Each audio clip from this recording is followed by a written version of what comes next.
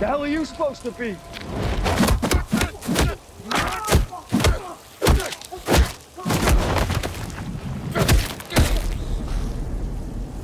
I'm comic book movie guy. Congratulations. Batman monopolized the evening news. My only regret is that I was never able to be out there with you. Dr. Victor Fries. After his wife contracted a rare disease, cryosolution mutated his body. He hoped to freeze her until he could find a cure.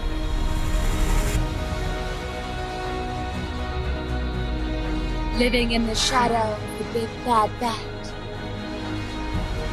You don't need him. This is no partnership. Don't push me right now. Or what? Big bad bat? Yeah, right. Impressive. You honestly don't know, do you? How he's hiding the pain all the time? He's sick. Alfred's not sick.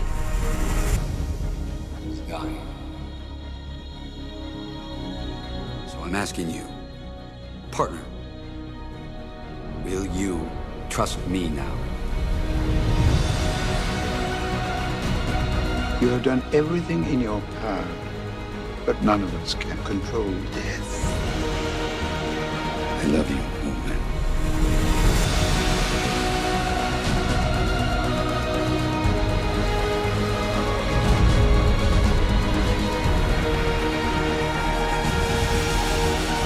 If I must suffer, Gotham will suffer with me.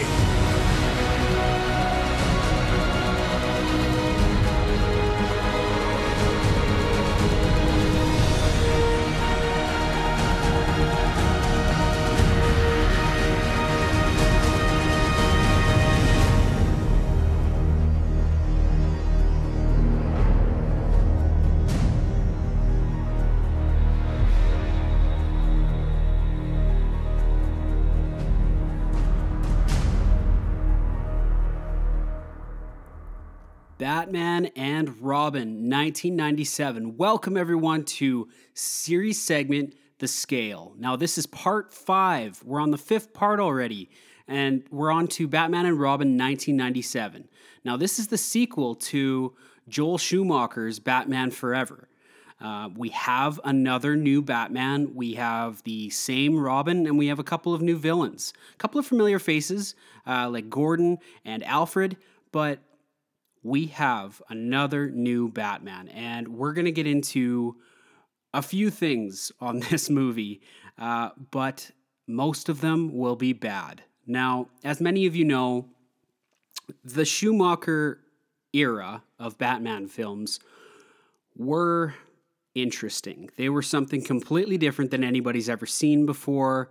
We went from a very dark tone with Michael Keaton's version, Tim Burton, with Batman 1989 and Batman Returns. And then we made a nice, cool, collected shift to Batman Forever, which, let's face it, Batman Forever was really good. Whether you liked Joel's style or not, it was a good movie overall. A good blockbuster cinematic experience. And, to this day, that movie still holds up pretty good. But now we come to Batman and Robin, and this movie was a flop. It did not do well at the box office. Warner Brothers, they advertised it as this big sequel to Batman Forever. And, they almost rushed Joel Schumacher into it a little bit. And I'm going to get into that in my final summary today. Just maybe a few points about this movie that you did know, and maybe some of you didn't know. It's going to be a lot of fun doing the bads because this movie is horrible, straight up horrible. And I did find some pretty good points in it. So that's going to be an interesting little section as well, talking about the good. But you're definitely going to see how the scale, Comic Book Movie Guys, the scale, tips over from the amount of bad that we have in this film. So we're going to start with the bad, simply because there's so many. So let's get into it here. First off, we have the suit up scene. Similar suit up scene to Batman Forever.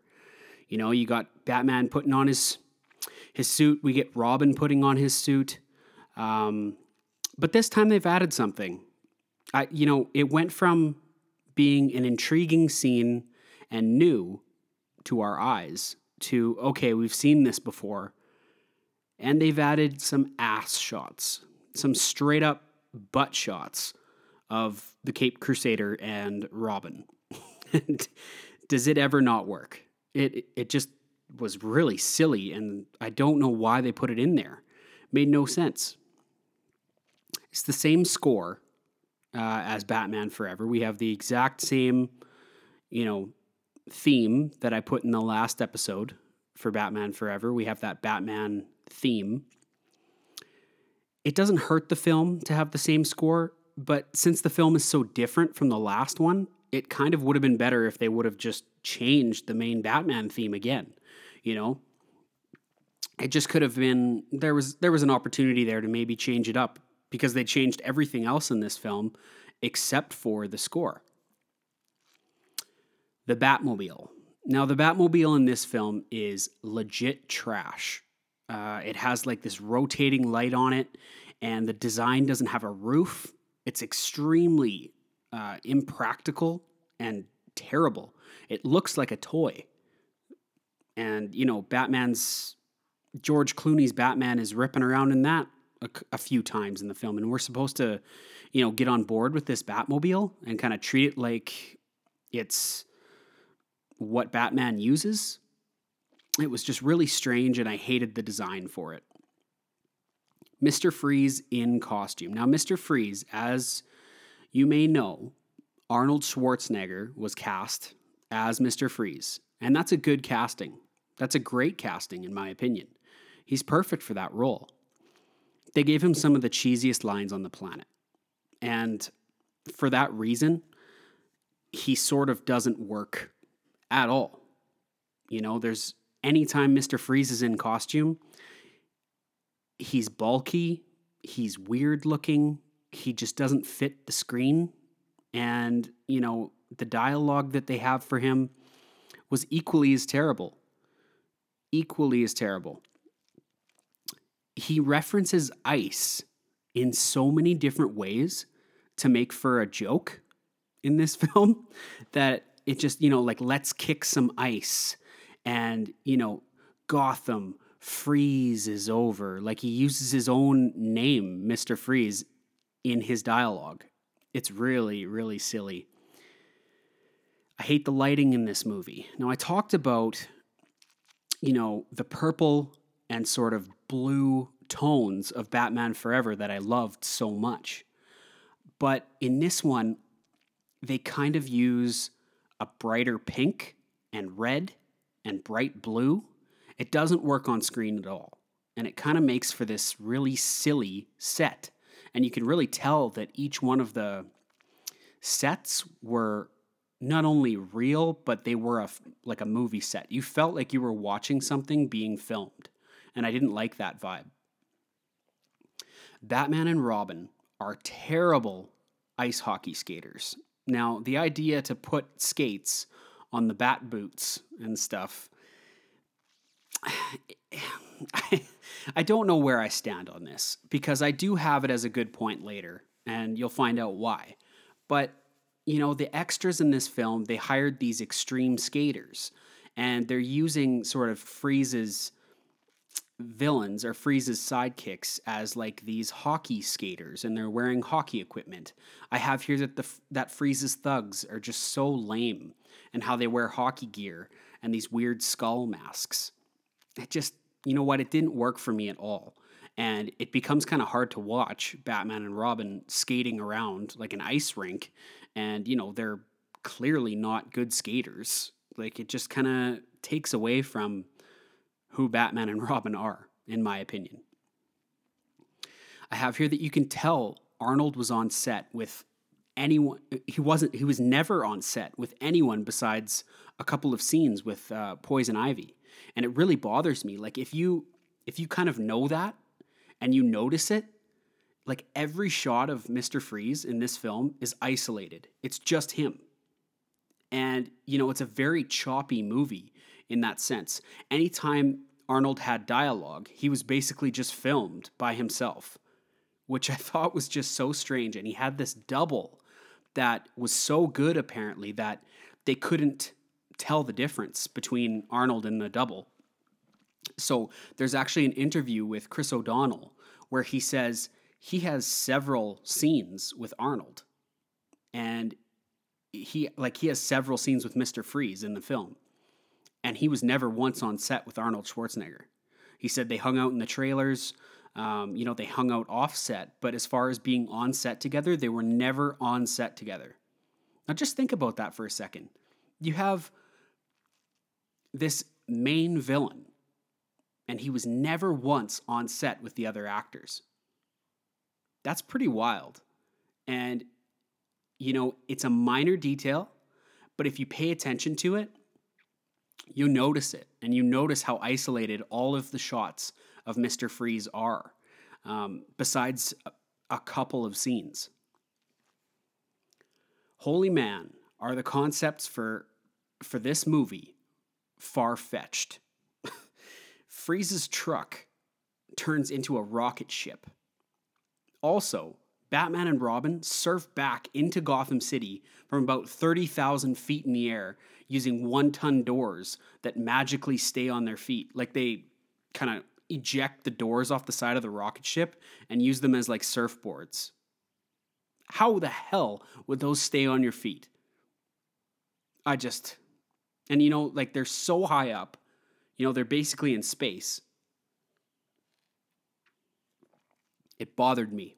It thoroughly bothered me. Batman and Robin are so hostile towards each other throughout the entire film. I thought this was a poor choice. It kind of makes them difficult to watch together because you want them to get along and you want them to be fighting crime together.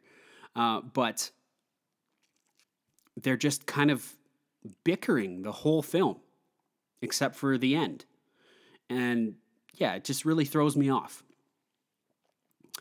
I have here that Freeze looked like a giant butterfly after he evacuates the spaceship. He's got these wings that fly out of his suit, and he's got these weird goggles on.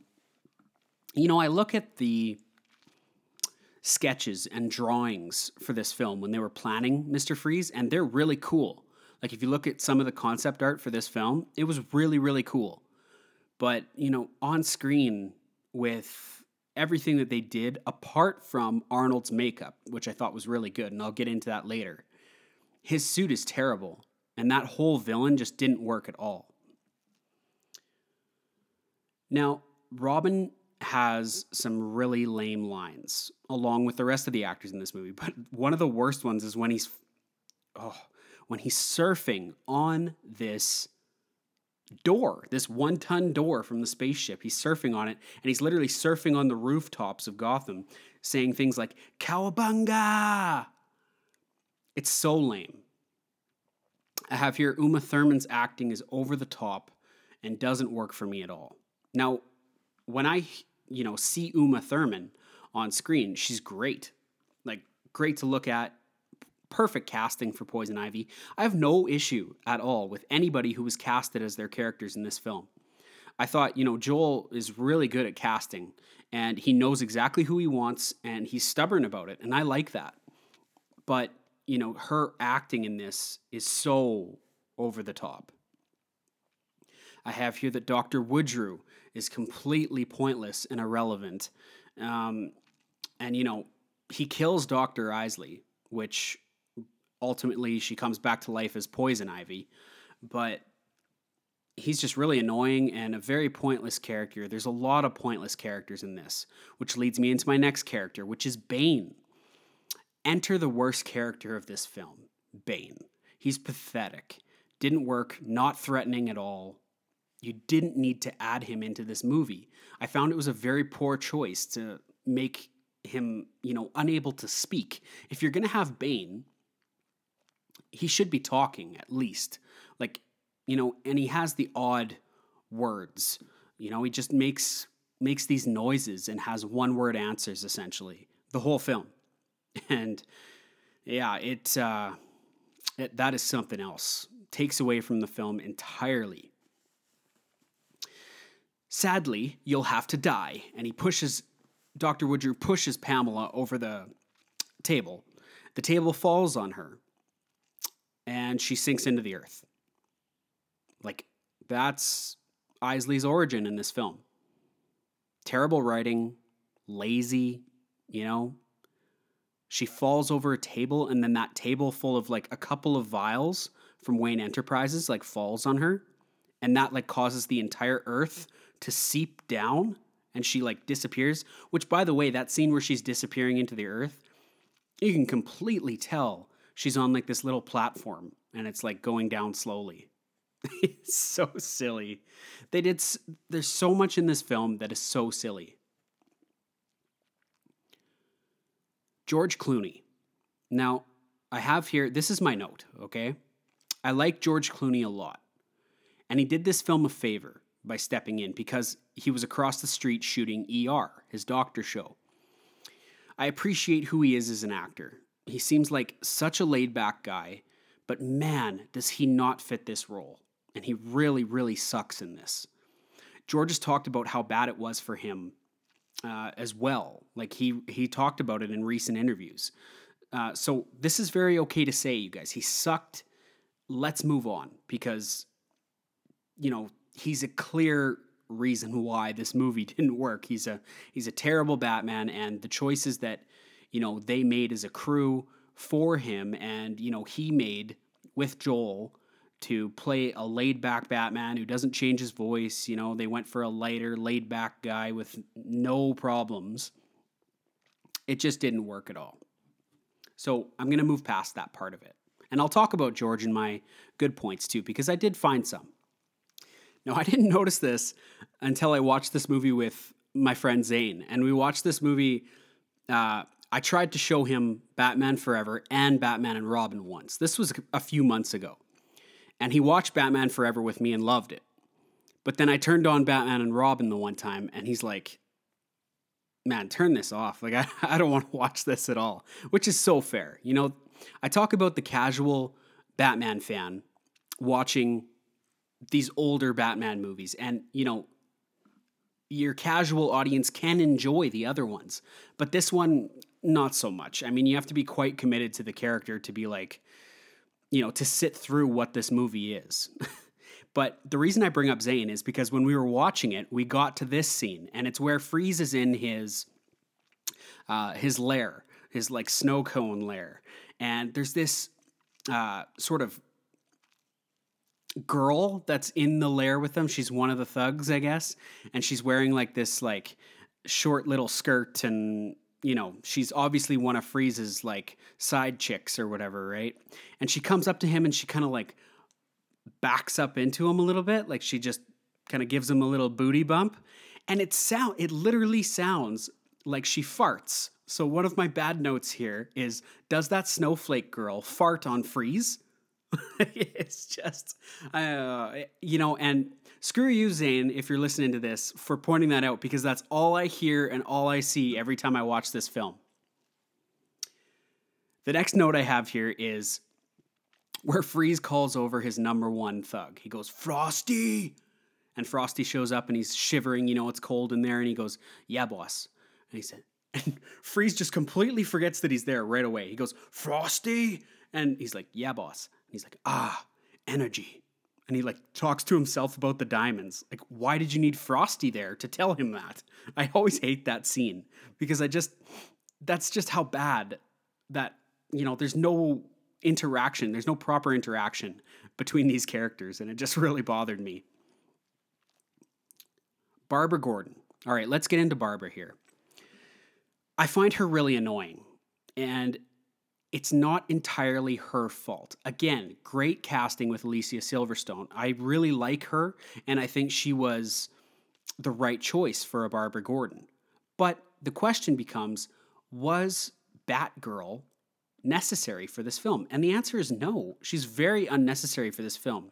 We got like 15 minutes of Batman and Robin as a duo in Batman Forever, which 14 of those minutes, Robin was captured. And now, in the sequel that you're calling Batman and Robin, they're not getting along at all, and you decide to introduce Batgirl? Like they are ready, they're ready for that or something? I don't know. I just feel like she's not necessary. And that was my main problem and issue with Barbara Gordon. Some of Bane's dialogue. So Isley's in the back seat of their car, and they're heading to, confront Bruce Wayne for the first time, her and Bane. And she says, Gotham Observatory, Bane, and step on it. And he goes, step. That's the example for you there. I won't bring up any more of Bane's dialogue for the rest of this podcast if I can help it, because it's that bad. But it had to be put in there as a bad note. Now, there's a scene where George is with his love interest in the film, who, by the way, I'll get to her later, but she's really irrelevant too. She's like barely in the film. Bruce's love interest is in this movie for like 2 scenes max. And I think she has a total of 5 or 6 lines. But the reporter asks Bruce about marriage. And I tried to count. I rewinded the scene a few times because Bruce says, marriage, want to help me out here? He says to the girl beside him. He says, a total of 4 or 5 times. Like, did you have a stroke, George? What happened with the script there? There's no way that was scripted. And I just, did he forget the line? Oh, it's so bad. Dr. Lee in this movie. Now, I talked about this in Batman Forever. Dr. Lee, a.k.a. the guy in Batman Forever with a completely different career. In Batman Forever, he's consoling Edward when Edward's sad that his boss committed suicide, when he fakes the suicide of his boss. And he goes, "Get a grip, Edward." That guy. Well, somehow he goes from being this detective in Batman Forever to Dr. Lee, head of the observatory in Batman and Robin. And it's actually really noticeable that those 2 guys are the same person. I have here as a note, too much cheese to count in this scene with Bruce introducing the telescope. And, that scene speaks for itself if you watch this film. Here's Bruce's love interest. She absolutely towers over him. She looks like she's like 6'4" next to him. And, you know how I feel about Bruce's love interest being taller than him. I talked about Michael Keaton being really short, and I don't even know if George Clooney's that short. It's just they cast such a tall love interest for him, and it was a really bad look. Pretty convenient that Batman and Robin were intending on throwing a rainforest benefit party as soon as Ivy comes to town to confront Bruce at the Gotham Observatory. Insanely lazy writing here. Ivy's reveal. So the first time we see Poison Ivy in costume is very cheesy and weird and very dragged out. She kind of strips out of a monkey costume, if you can believe that. I really dislike how infatuated Batman and Robin become with her. And man, Batman's suit in this scene is horrendous. The lighting makes it look awful. It's such a weird blue color. And, Clooney's cowl is just ridiculous.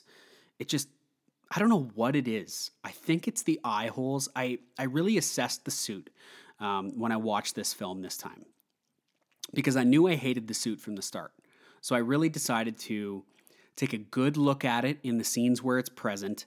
And yeah, I think it's the eye holes for me. It's obviously the color, but it's also the eye slits for Batman cut out. They're so big and boxy, and it just makes George's tiny little eyes look so small.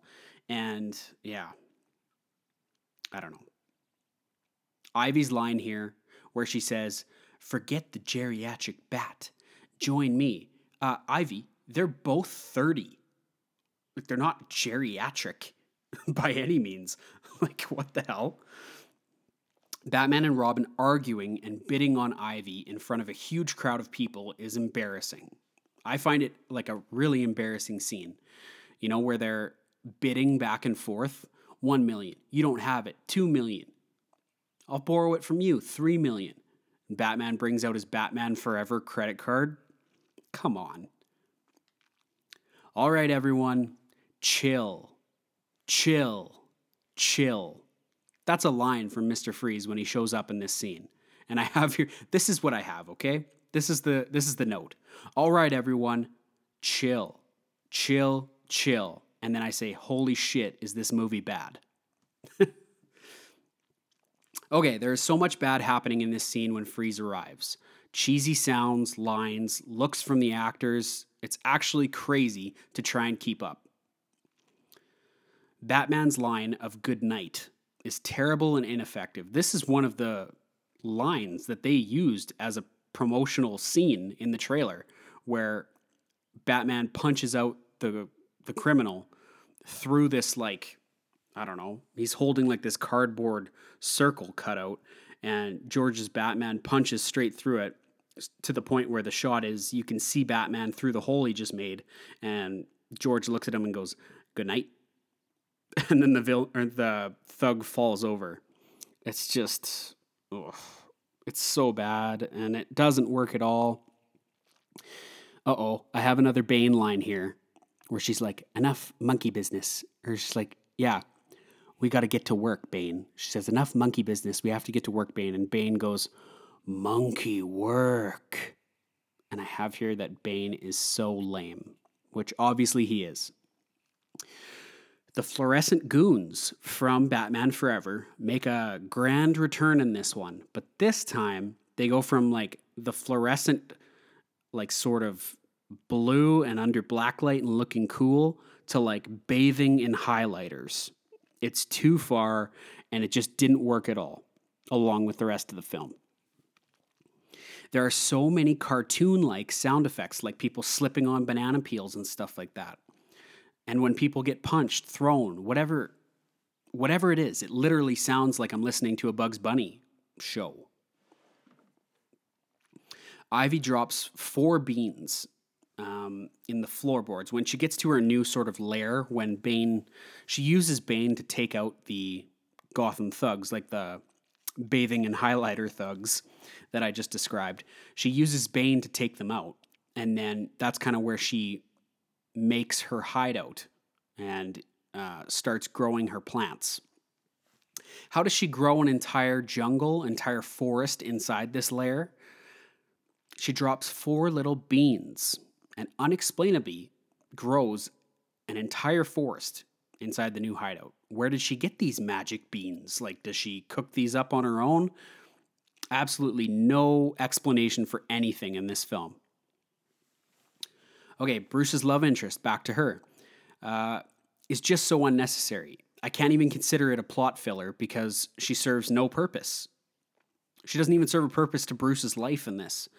She just mentions she wants marriage the whole time, and she's in a total of like 2 scenes. I really don't like Poison Ivy's second look, the bright green sort of latex. It just didn't work for me. I don't hate the hairstyle, but the suit is really tacky. I much preferred the other outfit when she was introduced, like when she strips out of the monkey costume. She kind of has like more of like a vinyl sort of jumpsuit, and it looks a lot better. Again with the cheesy banter when Ivy busts Freeze out of Arkham. There's literally too much to record. Just take my word for it. Ivy and Victor jump from about 1,000 stories into a small river. I'm sure they would have died on impact. Like, yeah. There's not much more to say. They're so high up. Like, Freeze is being kept in, like, the tower at Arkham. And, you know, they punch a hole in the wall using Bane. And they just jump. And they jump forever. It's like 1,000 stories, like I said, into this tiny little river. Like, who's to say they would hit the river even? Like, great aim from that high, and the impact of the water, and it's like cold. I don't know. It's just ridiculous. So then there's a scene right after that where George's Bruce is standing in sort of the hallway of Wayne Manor, and Robin comes jogging out, and Chris O'Donnell says, "Freeze has escaped." And then him and George slowly jog back and forth to the Batcave. It's such a weird scene because Dick starts jogging and then George like turns around and like slowly jogs to catch up after him, and his run is so funny. Oh yeah. Okay, this is a funny note. So Gordon is in this scene talking to Batman and Robin, and he says, "These two arrived at the airport yesterday." Bane is literally in a trench coat. He's like not in disguise at all. He's wearing like a trench coat and a hat, and it's just Bane. Like, you just see the full mask and everything. And he's so suspect. Like, who took this picture? Who took this picture of them? What a convenient little photo for Gordon to show Batman. It's just, oh man, I hate it. I hate it. No beauty, just the beast. What a dumb line. Like, literally, Batman and Robin show up, and they can't find Ivy anywhere, but they see Bane. So then Robin goes, "No beauty, just the beast." Batman and Robin's lame little fight on the bridge. Batman flips Robin into the ice cream, and Robin decides to go solo. Great writing. Like, "I'm going solo." That's what Robin says to Batman after he gets out of the ice cream bucket that Batman just flipped him in. Nora Freeze is a better character than half the characters in this film, and she's cryogenically frozen the entire film. I have here, what is that plant that Ivy wants to use to reinvent the planet? It's like the ugliest robotic plant with fangs. And when she rubs her nose on the glass, it's really weird. She's like holding this little vial of it, kind of, and she like rubs her nose in this really weird way up against it, and the thing is like obviously just like this little mechanical robot flower that they created. It's just a really weird scene that doesn't work at all. I find this whole idea that Dick wants his own bat signal in the sky to just be so out of character for Robin in general. It's just a really strange idea to have Robin so jealous of Batman in the sequel where, you know, he didn't even really fight crime with Batman that much in the first one. And now he wants to go solo, like he's that much of an asshole. I just don't believe it, and it's out of character.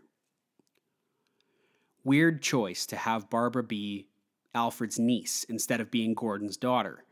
Now, that's just my opinion. That, you know, that's the choice they made, and it does tie in with the film. Like, that's one of the choices they made that actually sort of is explained.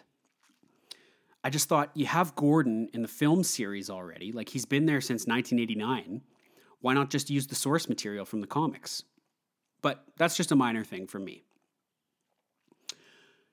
I really just dislike Ivy's little dust that she uses to seduce men. She flips open this sort of makeup mirror and blows on it, and this like pink dust comes out and causes all of these guys to fall in love with her. And that's like her, besides her like death kiss, her lips are poison, right? So she kisses guys and they die from that kiss. But besides that, I find it to be kind of lazy writing. Like just a way to like kind of have Batman and Robin fight over her and all this stuff. Dr. Lee has a line when Freeze shows up in the third act to the Gotham Observatory. He's going to turn the telescope into his freeze gun, and he's going to freeze, you know, Gotham first and then the world somehow, was his crazy plan. So, but this, I just laugh so hard at this stupid line from Dr. Lee where he's like, "Who is this nutball?" And then I say, this is the note. It says, "Who is this nutball?" And then I say, "Ha ha ha ha, shut up, career changer." Oh, I have another Bane one here. I think this is the last Bane one. He's walking around with these little icicles that are flashing. And he drops one at a time and he goes, Bomb. Walks to the next location, drops another icicle. Bomb. God, you suck, Bane. I hate Bane in this movie. Batgirl has her own suit-up scene, and it's really lame. Just plain doesn't work. Ivy in a third suit now, and the most ridiculous of the film. Bright red with orange makeup and orange accents in her hair. It didn't work. And, her hair got bigger and bigger throughout the film. And, you have such a beautiful woman in Uma Thurman. And they just kind of covered her up with these weird costumes and makeup. And I didn't like that choice. I'm sorry, but rubber lips are immune to your charm. Robin goes to her and finally kisses her, but he's wearing rubber lips. Lazy, lazy, lazy. You aren't the only one who can set a trap, Venus. Great trap, George. You literally walked out from behind a tree. Enter Batgirl. You are about to become compost. That's her line. That's her big line for the film. You're about to become compost. And then proceeds to kick Ivy's ass, and yay, Batgirl's in the film. Batman has a bat logo on his little saw. This dude loves himself in this film. He loves his toys, and each one of his toys has a specific little bat logo, as if he's has his own little toy company. I'll get into that later. Ivy checking her hair in the reflection of her knife is so out of character and stupid. Not once does she care about her appearance throughout the entire film, and then all of a sudden, seconds before her capturing, she checks her hair with her little pocket knife. I don't know. Super weird. I don't know why that was in there. Okay, so when Barbara tells Bruce and Dick that she's Batgirl and that she found the cave and all this stuff, Robin says, yeah, we'll just have to kill her. And Batman says, yep, we'll kill her later. We have work to do. And all three of them awkwardly run full speed out of the shot. Wow, this movie is starting to feel so crowded. Again, we'll kill her later. We have work to do. They proceed to run off somewhere and change into these high-tech suits. How long would it take to go back to the Batcave, change into these, third act high-tech suits? And why are you changing in the first place? There was no real purpose behind the suit. And Batgirl, she wears her first suit for a total of 2 minutes, if that. She shows up in her suit and, beats Poison Ivy. 2-minute scene, and then boom, she's out of that suit and she's got this other suit that they had just waiting for her. Ay, ay, ay. These heaters will thaw them. Great job, George. He's got the little bat heaters with these bat logos on it, and he turns it on and it flashes red, and he literally says that as he sets them down. It's these heaters will thaw them. Yeah, I hope they do. Holy, this third act sucks. Now, 3 heroes solve a massive equation in about 3 seconds to decide how to save Gotham. Bane's death scene is terrible. Robin just unplugs him and he shrinks. Pathetic end to a pathetic villain. Okay, here's the big build-up to the final scene of the movie. You got the final fight between Batman and Freeze, and here's the line. Hey, Freeze, the heat is on. The heat is on. And he punches Freeze, and Freeze goes flying over the back of the telescope. Boring and terrible. It bothers me that they use the exact same third act finale as Batman Forever, where they're falling and Batman has to save them before they fall to their death. Barbara and Dick have terrible dialogue together. Barbara is so sassy towards Dick the whole time that they're trying to thaw the city. Barbara, you wouldn't even be here if Dick didn't save you from the reckless motorcycle race that you were going through in the first place. So maybe don't be so sassy to him. How does Batman capture perfect footage of Ivy saying that she unplugged Nora Freeze? Like, did he have a secret camera stored somewhere? Is that what they're trying to say? It's like the same footage that they used for the film. And we're supposed to believe that Batman somehow has that footage now and it's on his utility belt? I don't know. Lazy writing. This shot of Batman annoys me because the eye holes are so big that I can see where the eye makeup ends. Oh yes, okay. So when he's in his final suit, it's got those silver accents, and the cowl's a little bit better for George. It fits him a little bit better. It looks a little bit better, but the eye holes for the Batsuit are so large, and the way that they're filming him, it's kind of a shot from down below, as if it's from Freeze's perspective, because Freeze is lying on his back when he's defeated. And the shot is like looking up at George Clooney in the Batsuit. And you can see where the line ends on his eye makeup. It's so bad. Just like the attention to detail is non-existent in this film. The final three come together at the end of the film as their alter egos, Barbara, Bruce, and Dick. And Barbara says partners. Dick says partners. Bruce says partners. And then Alfred says, we're going to need a bigger cave. No, we won't. It's huge. It's massive. You're telling me they can't fit one more person in there? Let alone a girl? Like a woman? Ridiculous writing, guys. Ridiculous. Final bad note. 3 heroes now running away from the bat signal in the final scene. That scene that one of the only scenes I didn't enjoy in Batman Forever is the ending to this one, and they added a hero. So it's even more of a crowded shot. Bad ending to a bad film. And there you go. That's the bads. That's the comic book movie guy bads for Batman and Robin. Now we're going to work our way into the goods. Now you'll actually be surprised. I do have quite a few goods for this film. And my whole perspective is going to change from negative to positive. So stick along with me and let's find the goods of Batman and Robin. First good note is that I love the Batman logo, frozen in ice. It reminds me of Sub-Zero, the animated movie. It's kind of like the new Batman logo, and it's just frozen over. And I really like that, and I thought it worked perfect with the score and everything. Makes for the makings for a good sequel right off the bat. Robin and his bike are badass. Way better suit for Robin. And it's nice to see Chris O'Donnell back. Familiar face. Gotham's architecture is cool, and there's a lot better CGI in this film. I mentioned a scene in Batman Forever where they CGI Gotham City in one scene there, and it is just terrible CGI. So, 2 years later, we get this film, and the CGI is much better.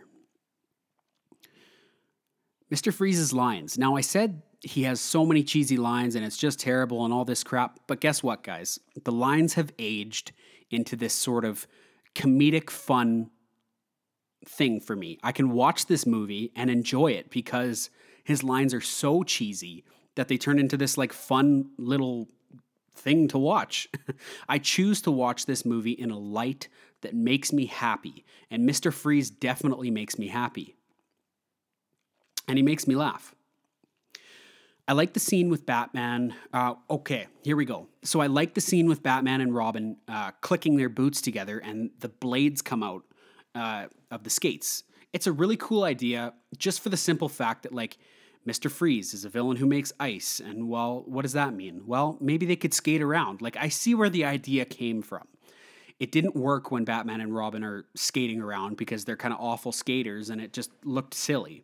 But I do really like the scene where they click their heels together and the bat boots, these blades shoot out of the bottom. I don't hate the line where Freeze says, well, Batman, what will you do? Chase the villain or save the boy? You have 11 minutes to thaw the bird. I like how he refers to him as the bird. That's really cool. Uma Thurman is a perfectly casted Poison Ivy. She's gorgeous. I love the look. There was a lot of potential there. I like the scene where they show Victor's origin. Bruce and Dick are in the Batcave, and they're looking at footage from Freeze's laboratory, from Victor Freeze's laboratory, and they actually take the time to explain why Freeze is seeking out the diamonds in Gotham City to power his suit. And they explain how his suit works. So that was really good, and that was an important scene. Fun fact, Uma Thurman and the actor who played Dr. Woodrue had to do the death kiss scene about 8 times to get the take Joel wanted. There's a really funny interview with the actor who played Dr. Woodrue, and he said jokingly it was a real shame that he had to kiss Uma Thurman 8 times in a row. Okay, possibly the only place where this film actually excelled was Freeze's interactions with his wife in the cryo chamber. I found that score to be so beautiful, powerful, really strong acting from Arnold, and good script writing. I also really enjoy Victor without his suit on. I really like the eyes and the skin in sort of like the cryo blue. He's kind of like, it's kind of like he's frozen over. And for me personally, the eyes were the best choice. They give him these sort of like crystal looking lenses, like contact lenses. And I thought that look, without him in the actual Mr. Freeze suit, was a great look. It paid off. And like I said, that score when he's, walking towards Nora in the cryo chamber, it's powerful. And Arnold did a really good job. I can't change the choice to put Batgirl in this film. But for the time this movie was shot, she was very well casted in Alicia Silverstone. Her acting wasn't great, but she was my choice for sure for Batgirl back then. Freeze watching old footage of him and his wife. This is what I mean. Only scenes that really work in this film. Arnold sells the sadness really well, and the score matches perfectly. He cries at one point, and the tear sort of freezes on his cheek, and then, falls off his cheek, essentially. It gets kind of brushed away, but still, I thought that was a good scene. Poison Ivy is gorgeous, as she should be. Just could have been introduced a little bit better, in my opinion. Okay, possibly my favorite scene in the film is the car chase on the giant statue on the architecture in Gotham.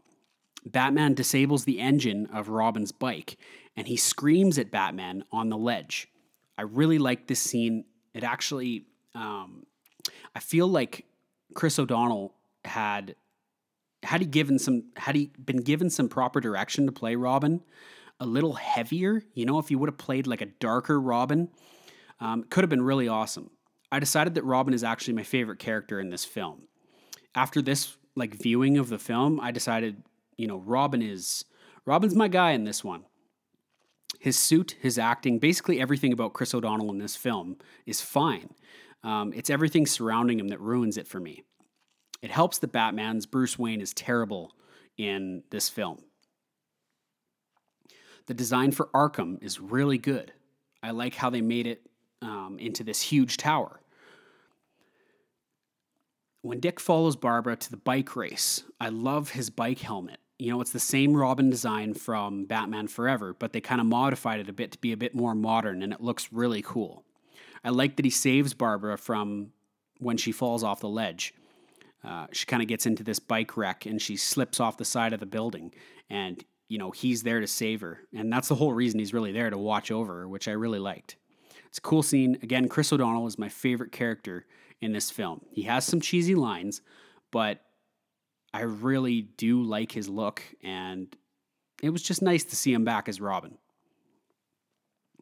Victor, stuck in Arkham, builds a small ice sculpture of his wife out of ice and an old clock. It's a really cool scene, and again, you have that beautiful score for Nora Freeze, and I love it. I kind of like this line. This is an example of how cheesy the lines are, but I have it here in one of my goods because I thought it actually landed really funny. Robin and Batman are investigating the scene where at Freeze's lair, and Poison Ivy was there at one point, and they're talking, Robin and Batman, and Robin says, I'm totally over her, and Batman says, me too, totally. And Batman says, "Nice stems, though." And Robin says, "Buds, too." And then Batman says, "Yeah, those are nice. So, nice stems, though. Buds, too. Yeah, those are nice." Only line that I actually genuinely laughed at. I thought it was a smart choice to have Alfred be sick with the same disease as Freeze's wife, McGregor syndrome. Very rare display of good writing here. The whole idea that Alfred is dying throughout this film was definitely an idea that I didn't mind. And, it makes for a nice, heartfelt scene between Bruce Wayne and Alfred that would have sort of landed a lot better if we would have had Val Kilmer back in this film. But nonetheless, it was a heartfelt scene, and I thought it was a really smart choice to have Alfred be sick with that same disease. And ultimately, Freeze helps Batman at the end by giving him the cure, which I really like that too, and I'll get to that. I hate that I like this scene, but god damn it, I do, guys. The scene where Barbara guesses the password to Alfred's files and the Batman and Robin logo comes up. I just thought that was really cool. It's cheesy and lazy once again, but I really like it. The score's there. She's trying to hack Alfred's file, and she finally gets in. And, I especially like the shot of the emblems reflecting off her face once she's able to hack in. And this is where she ultimately decides that, hey, I'm going to be Batgirl. I watched the scene of George talking to Alfred as Alfred is dying, and I actually feel a bit of that heart. I don't know why, I just do. George does well in this scene, but imagine if it was still Keaton or Kilmer. So that's what I was talking about before. And how big of a payoff that scene would have been had it been one of the former actors. So I'm asking you, friend, partner, brother, will you trust me now? Only decent line from Bruce the whole film when he's trying to convince Robin just before he goes to the Robin signal that Ivy sets up for him to ultimately give him the death kiss. Bruce obviously convinces Robin behind the scenes to wear the rubber lips, and he convinces Robin that Ivy is bad. Why am I starting to enjoy some of Freeze's one-liners? This movie hypnotizes you to like them by the end. Freeze's teeth glow a sort of blue color at the end of the film, which I really like. When his suit is supercharged, there's a glow to his teeth, which I really like. The third act suit for Batman is better than the other suit, but I still just hate Batman in this film, and that's not good. How I mentioned in previous episodes how I have moments where I say to myself, that's Batman. I don't have one of those in this film, and that's the part that really bothers me the most. But I do have it as a good in here that third act suit is a little bit better than the other one. Best Batman and Freeze scene is when... This is actually a really good scene. I got a little chill. This isn't a Batman moment, but it's more of a Freeze moment. The bombs go off. So Bane was planting these little icicle bombs throughout, and Freeze kind of uses that as a backup plan if things go wrong. And yeah, he ultimately blows up the facility, and as he falls off the ledge and he says, "Bombs away, Batman." And he flips off and he presses the button and it starts to explode, the observatory starts exploding. And then Batman jumps off the side of the telescope and Freeze yells, he lands on the floor, right? And he yells back up and he says, "Freeze in hell, Batman." And then Batman slow motion dives off the telescope. It's a really cool scene. I feel as though Arnold's acting in this scene, I give him props. It's genuinely sad, and his dynamic with Nora was the best part of the film. So this is the scene where, Freeze is lying on the ground, his suit is broken, and he's kind of slowly suffocating because he needs that cold air.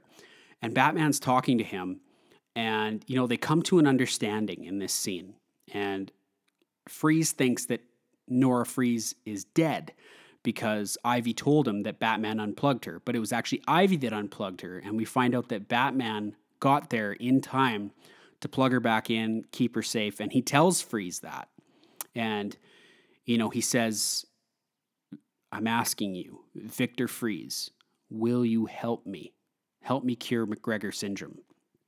And, Freeze ultimately, he's just saying, like, she lives, she's alive, and he's crying. And I felt that from Arnold. I thought that was really, really well done. Ivy and Freeze are better in their final scene together than in the entire movie. If they would have just written the characters like they did for that last scene where Freeze is her cellmate at Arkham, it could have been a lot better. Like, Freeze shows up and it's completely dark in there. And Ivy's sitting there plucking this random flower and she's going, he loves me not. He loves me not. And then all of a sudden you hear the door unlock. And then Freeze is standing there in the darkness and just the blue from his suit lights up. And he goes, surprise, I'm your new cellmate. And I'm here to make your life a living hell. And then partner that with a really powerful score that they had going. It was probably the best scene in the movie for those two villains. And like those two villains together. And I thought that was great. They should have done that the whole movie. All right, that's the last that's the last good. I keep going to bad because this movie was terrible. Okay, that was the last good. Let's get into our conclusion. Batman and Robin 1997, a sequel to a revamped franchise, another new face for Bruce Wayne and Batman, new villains with a few familiar faces. Was this sequel necessary, or perhaps just a studio looking to profit off of another Batman film? Let's talk about why this film was so bad and how we got here. But first, let's tally the comic book movie guy good versus the comic book movie guy bad. Comic book movie guy good points, 29. That's right, you heard correctly. There are 29 good points in this film that I could find. And that's quite a bit, in my opinion, compared to, what I thought is a very terrible film. I was able to find almost 30 points. So that's pretty good. Comic book movie guy bad points, 72.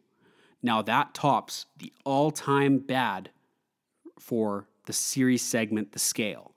And the first film for the Batman franchise that I have more bad points than I have good points. So there you go. That's a new stat for you. And, something to consider when you're watching a movie. There is still some good points in a very bad movie. And sometimes the good outweighs the bad. So the question becomes, does the good for this film outweigh the bad? And in this case, I would say no. The bad outweighing the good makes this film kind of difficult to watch at times and not for everyone. So there you have it. This is our first film in this series that I'm doing where the scale is sort of tipped in the opposite direction. The comic book movie guy good does not outweigh the comic book movie guy bad.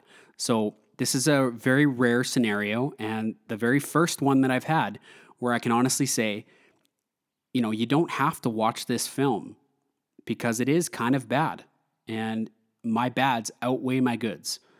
So I want to get into the final summary here because I'm going to talk about what might have happened with this film and what has come to light in the recent years. So let's get into the final summary.